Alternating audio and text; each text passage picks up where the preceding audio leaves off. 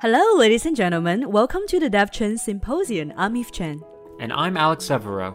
This is the place where interesting topics are discussed, ideas are examined, and culture are fused.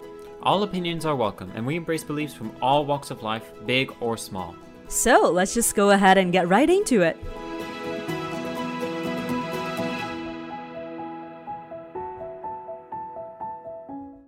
Hello, ladies and gentlemen. Welcome back to Dev Chen Symposium. This is week 7.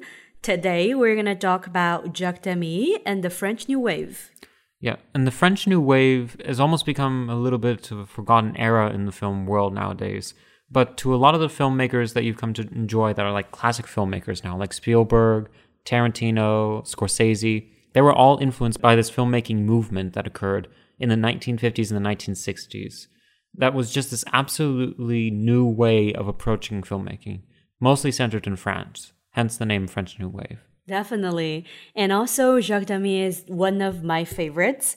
Today, we're going to hone into 3 films. The 3 films we're going to be talking about are Lola, The Umbrellas of Cherbourg, and The Young Girls of Rochefort. Right. So we're going to just call them Umbrella and Young Girls for the short. First of all, let's talk about the French New Wave. It is a French art film movement that emerged in the late 1950s. This movement was characterized by its rejection for traditional filmmaking conventions in favor of experimentation and a spirit of iconoclasm. So, New Wave filmmakers explore a new approach to editing, visual style, narrative, as well as engagement with the social and the political upheavals of the time. And they often making use of irony or exploring existential themes. Yes, and the way this French New Wave movement influenced newer generations, it really encouraged people to be more experimental, like what Eve said, and to just approach filmmaking in a different way. And that helped influence movements like the New Hollywood movement, where you had filmmakers like Peter Bogdanovich, Francis Ford Coppola, and it helped start a new movement out of Los Angeles called the LA Rebellion, which comprised mostly of black filmmakers out of UCLA, and the British New Wave filmmakers coming out of the UK and coming out of England. And among these sort of individuals would be people like Stanley Kubrick to a certain extent, and David Lean, and a lot of these directors that would approach films in a new way. Definitely. And when I said the background for this movement, so around that time, the critiques were basically rejecting the traditional qualities of mainstream French cinema, which are really emphasis on the craft over innovation and then the old works over experimentation. So this group of artists, they were like, nope, we're going to change that. Yep. Turn the whole world upside down. Exactly. And then I really like it. The films are kind of really exhibit direct into sound on the film stock that require less lighting. So the filming technique includes like fragmented, discontinuous editing, long takes, also the combination for realism, subjectivity, and commentary created narrative ambiguity in the scene. This French New Wave was popular roughly around, I will say 1958 and 1962. So the biggest socioeconomic forces behind it was actually right after World War II. And it has a really huge influence on the whole entire movement. Politically and financially drained, like the France basically tend to fall back on the old popular pre-war traditions. And this movement has its roots in rebellions against the reliance on the past forms. Yeah, so Jacques Demy's world was very much influenced by all of these different forces. France of the 1950s was essentially France that had just been liberated from Nazi Germany and Vichy France. It was a world that was being rebuilt from the ashes. And Jacques Demy was alongside very famous filmmakers like Jean-Luc Godard and François Truffaut. But Demy's approach to film was influenced by many different sources, like Hollywood musicals, Japanese manga, and opera. And his characters have overlapping continuities. They are pretty much used from one film to the next. They're used over multiple productions and multiple stories. And they very much have overlapping themes. As I mentioned, I really love this filmmaker. And I think his style really just drew upon a lot of diverse sources, such as Alex said, the Hollywood musicals, the documentarian realism for his New Wave colleagues, fairy tales, jazz, Japanese manga, and also the opera. His films contain really overlapping continuity. For example, like characters cross over from one film to another. Also very lushy, musical scores typically composed by Michelle. And also motifs like teenage love, labor rights, incest, and also the intersection between dream and reality. Yeah. Today, we're going to narrow it down into 3 films. Let's first talk about Lola. This is one of my favorites, I would say. Oh, yeah. Lola is an absolutely spectacular film. There's a very wonderful story in the middle of it, while at the same time it's being articulated and portrayed in such a unique manner. And the story of Lola is actually rather simple, as a matter of fact, because it revolves around this man named Roland, who is very much suffering from personal crises. He's trying to find his way in life. And he ends up encountering a young woman named Lola, who works at a cabaret. And Lola is the object of interest for 2 other individuals, Michelle and this other individual who is a sailor in the American Navy. And Frankie, thank you. So Frankie, Michelle, and Roland are all infatuated with Lola, and it's essentially the story of how Lola goes about navigating her own life and navigating love through this kind of environment. Well, essentially Roland is the main figure that pushes the story forward. Mm-hmm. And as the film progresses, in a very non-traditional manner, it's not a matter of like America where you have a sense of stakes, they're trying to do something, everyone's fixating towards this one goal. It's very much looser. You see how Frankie goes about his life, talking to people. You see how Michelle goes about interacting with life. You see Lola interacting with life, and you see Roland especially interacting with life. But there is one thing that is always consistent within the film, and that's the cabaret. In the very beginning, you see American sailors dancing in the cabaret. You see Lola dancing in the cabaret and singing. And by the end of the film, you have Roland entering at a much later date to reunite himself with Lola, and the 2 leave, and the film ends in the cabaret itself. So there are a lot of common motifs that hold all the scenes together and hold the entire film together and create this wonderful ambience that you just can't help adoring and enjoying. I think ambience is the word, because when I was watching that film, it doesn't really have a, 100 things are happening at the same time. It's Demi really take his pace and then pace out everything concept-wise, plot-wise, emotion-wise, storytelling-wise, and also like the color usage, which I'm going to dive in right now. Black and white. So non-traditionally colorful, we're going to talk about that in Umbrella and The Young Girls. But here this film is black and white. Yeah. What's kind of the function of that? What do you think, first of all? Well, I think black and white is really the original way films were made. Back in the 1920s, 1910s, in the 1800s, all of the content that was cinematic was black and white to a certain degree. And it wasn't until the 1930s when you finally started to have color in Warner Brothers pictures like The Adventures of Robin Hood, for example. And as you got into the 1950s, you sort of had these 2 parallel universes where you have black and white and color. When you add color to certain things, colors make people feel certain emotions. Green reminds you of the earth, blue reminds you of the sky, purple is a very seductive color, while yellow is the color of heat, and it's the color of life to a certain degree. And with black and white, you don't have the colors affecting you. You have very dark and sharp colors like grays, whites, and blacks that make you feel a particular kind of way. That's why they're used a lot in noir films, because noirs cause you to feel certain emotions that are very heightened and certain, a certain gravity about itself. Yeah. And in Lola, it just goes to show how love is very much this like enjoyable emotion. It's very lighthearted sometimes. Everyone always comments, and whenever you hear a love song, it's always like very poppy a little bit. But in this kind of circumstance, because it's black and white, the colorations and the way people go about the story, love has a very grave outlook to it. And there's this sharpness that exists in love. Turns love from this like very lighthearted element to a very dense element, and it adds more to the emotions that are there. Interesting. Well, I have a different take on that. For me, the black and white really make me feel like looking through this storyline, it's such a storyline that is completely not in my world.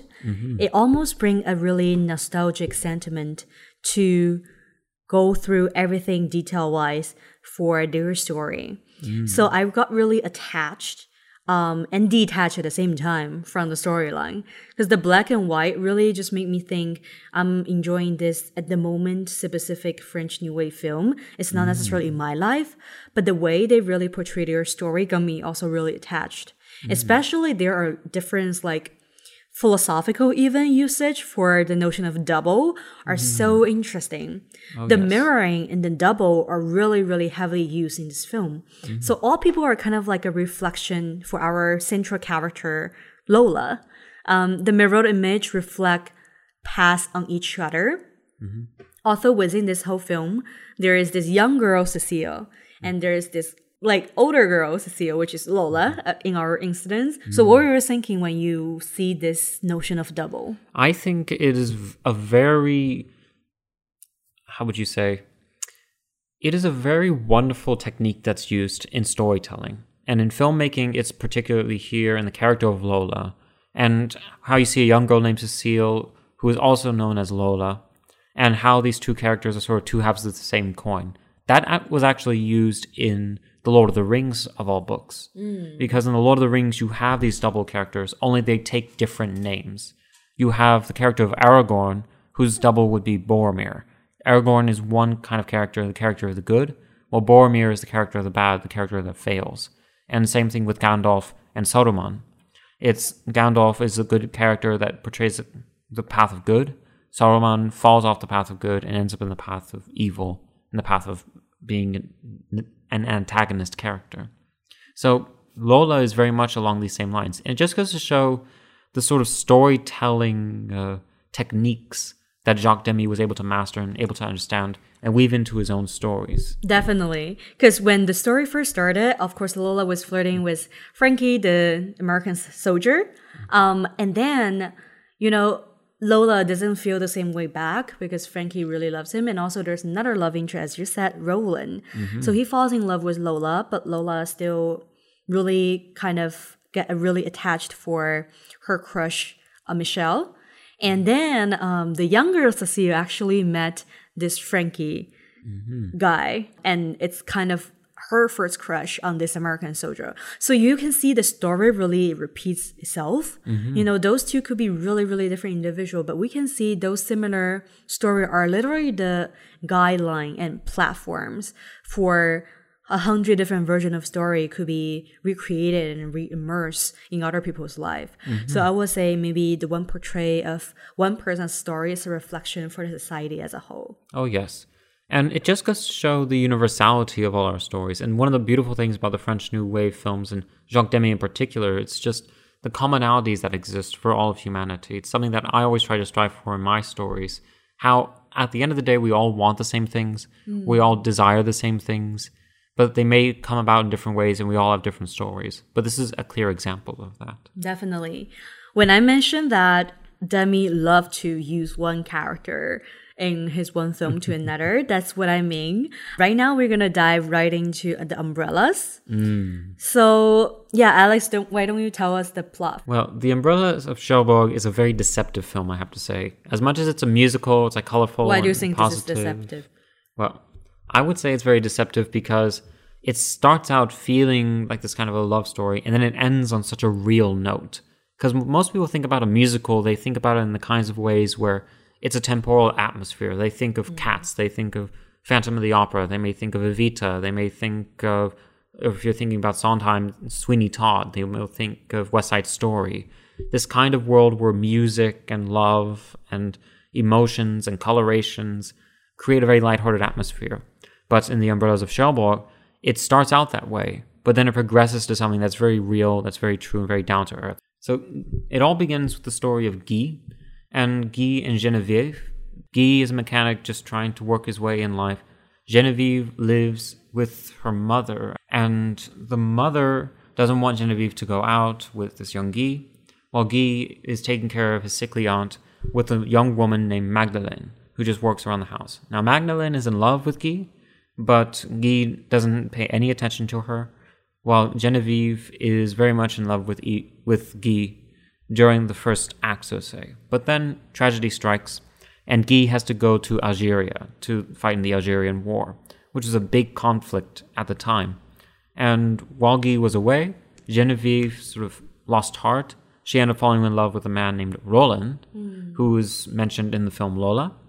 And She didn't really fall in love with Roland, though. I think Roland fell in love with her first, right? yes, but it ended up developing in such a way where Roland's affections were reciprocated, and Genevieve pretty much said, okay, I might as well be with Roland rather than Guy. Guy could be dead, Guy could be alive. So she ended up transferring her love that she would have had for Guy to Roland. And then when that occurs, Genevieve goes with Roland, Guy returns, Guy ends up marrying Madeleine, and they ended up opening their own gas station mechanic shop. And on one snowy night, Genevieve returns with the daughter of Guy, and they end up having a reunion. They end up talking about life, but Guy sends Genevieve and his daughter on their way because Genevieve left for Roland. She has her own life, and Guy has his own life with somebody who really does care for him and who is there for him. And it really goes back to an old Crosby, Stills, Nash song. If you can't be with the one you love the one you're with. And that's exactly what's true in this case. Because Guy wasn't there and Genevieve wasn't there, and there was a distance and quite a lot in between Guy and Genevieve. And there was no real means of communication that could cement their bond. Genevieve had to go with Roland, and she opted to go with Roland. And Guy ended up opting to go with somebody who did wait, or who actually was there at the end of the day. Do you think she really loved Roland? I think at the end of the day, Genevieve matured enough to know that essentially who she was when she was 16 isn't the person who she ended up becoming. And she ended up believing that, okay, I need somebody in my life.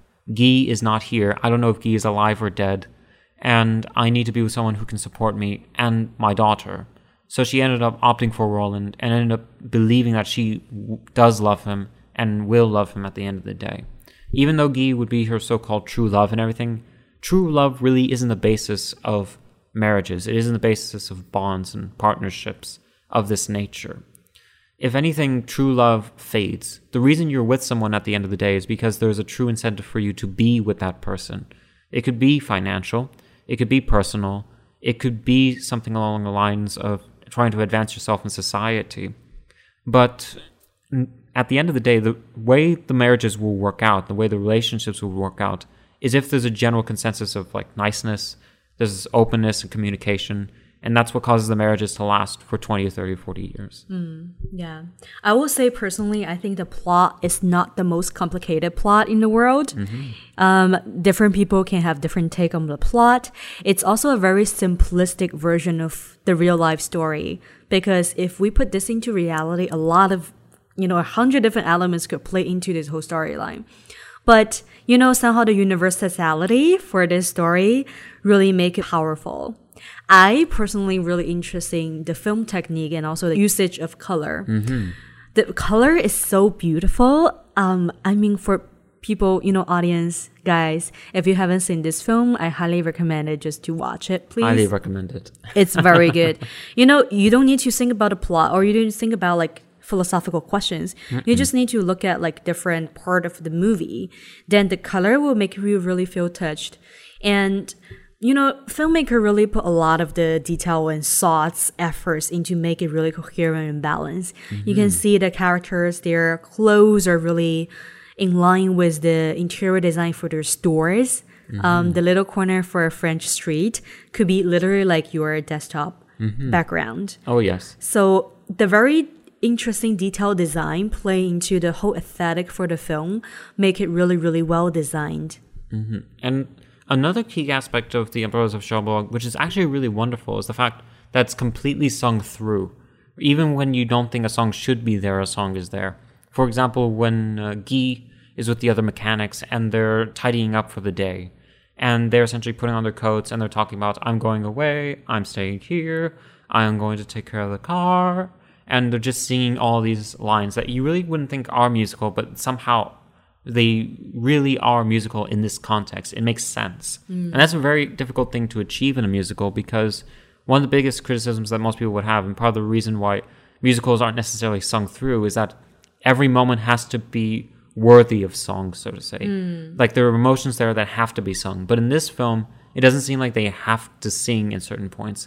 But then again, it makes perfect sense. And for them not to sing in those instances would make no sense. Definitely. Also, Roland is literally the same actor, same character from Lola. So the film Lola ends when Lola met Michelle and they continued for their happy life. It's a very idealistic ending. And Roland by himself didn't really get the love from Lola. Here, this movie start as Roland falling in love with our main character. So the story literally like just, fall one on top of another, make us think about, even though the world is really big, it's not that big technically. The world is very small and one network could be really connected with another one. You just never know. And I feel like the thoughts behind it is just so interesting. Yeah, and it's you're absolutely right, and it's absolutely an amazing thing. And just the whole story itself is just beyond... It's almost goes back to the saying where the most beautiful things in the world are the simplest things in the world. So like a simple story with sung through melody and wonderful colors like yellows, pinks, and greens, that has a lot more beauty than any musical would have if they have like high production values on Broadway, like flashiness and bombs and smoke and everything like that. Also compared to a lot of the action film right now. Oh yeah. There are like 1,000 different things happening in the one same thing. Okay, but I personally got really tired of it after I watched 2 of them. But this French New Wave film, it made me really feel like it's really comfortable for me to watch it when I literally want nothing in my head.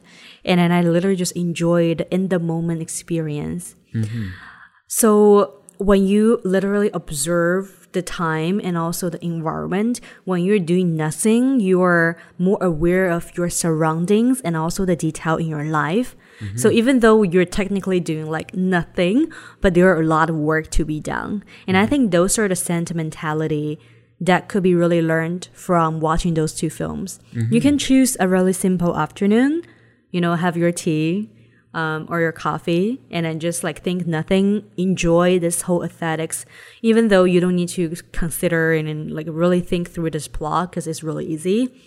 Every single element in this film is very eye comforting, and then you just enjoy it in your moment, and it's very just like the essence for your life. You may think about 10 different responsibility, but it's really about whether you really enjoy this one specific moment or not. Yes. It's very much all about living in the moment, and it's all about focusing on things. And part of the beauty of the French New Wave is just they were really just approaching what reality is. It's very philosophical films. It's all about viewing yourself in relation to everything. And you sort of think when you're watching these films, where am I in relation to all of this? Where could I be in? How could I live in this world? Because this world very much reflects the world that I live in right now. Even though I may live in 2020, quarantine era, COVID era, just New York City, the same minutiae in the day-to-day lives that would be expressed in the French New Wave would still be reenacting on the streets. Exactly. Like I said, history always repeat itself, and one character's story could be replicated by another. And that's also a marketing tool, though, because I personally think Demi is very smart. That's literally cross promotion. When I said, oh, like there's this character from this movie to another, make sure to tune in another movie. Of course, you will watch 2 movies instead of 1. Oh, yes. Absolutely brilliant.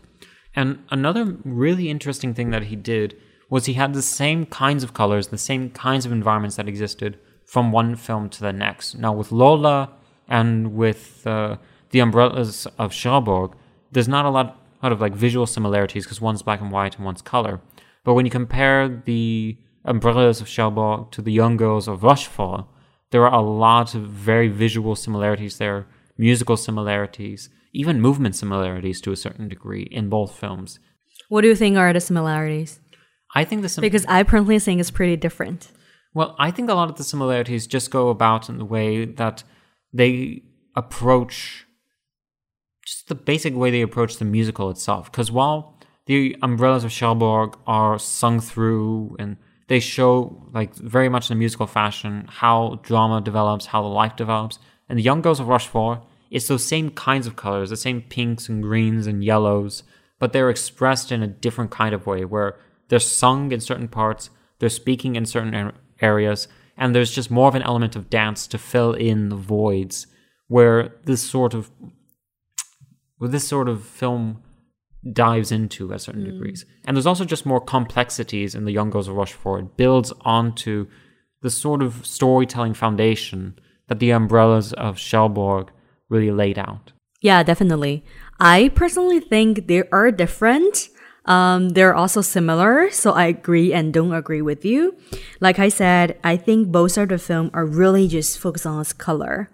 You know, either The Umbrella or The Young Girls, the color are just absolutely amazing.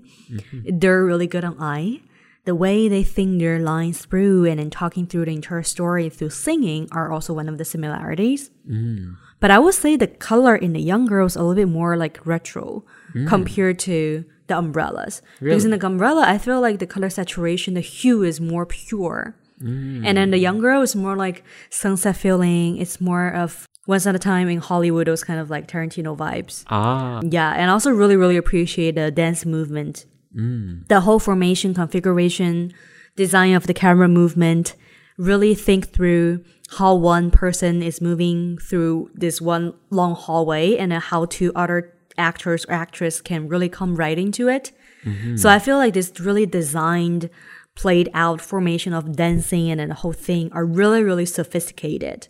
I highly think those things could be, you know, if we use those techniques in right now, these days, it's still very fashionable. Yeah, and the main thing, and this is probably something we should go into about The Young Girls of Rochefort, is the story.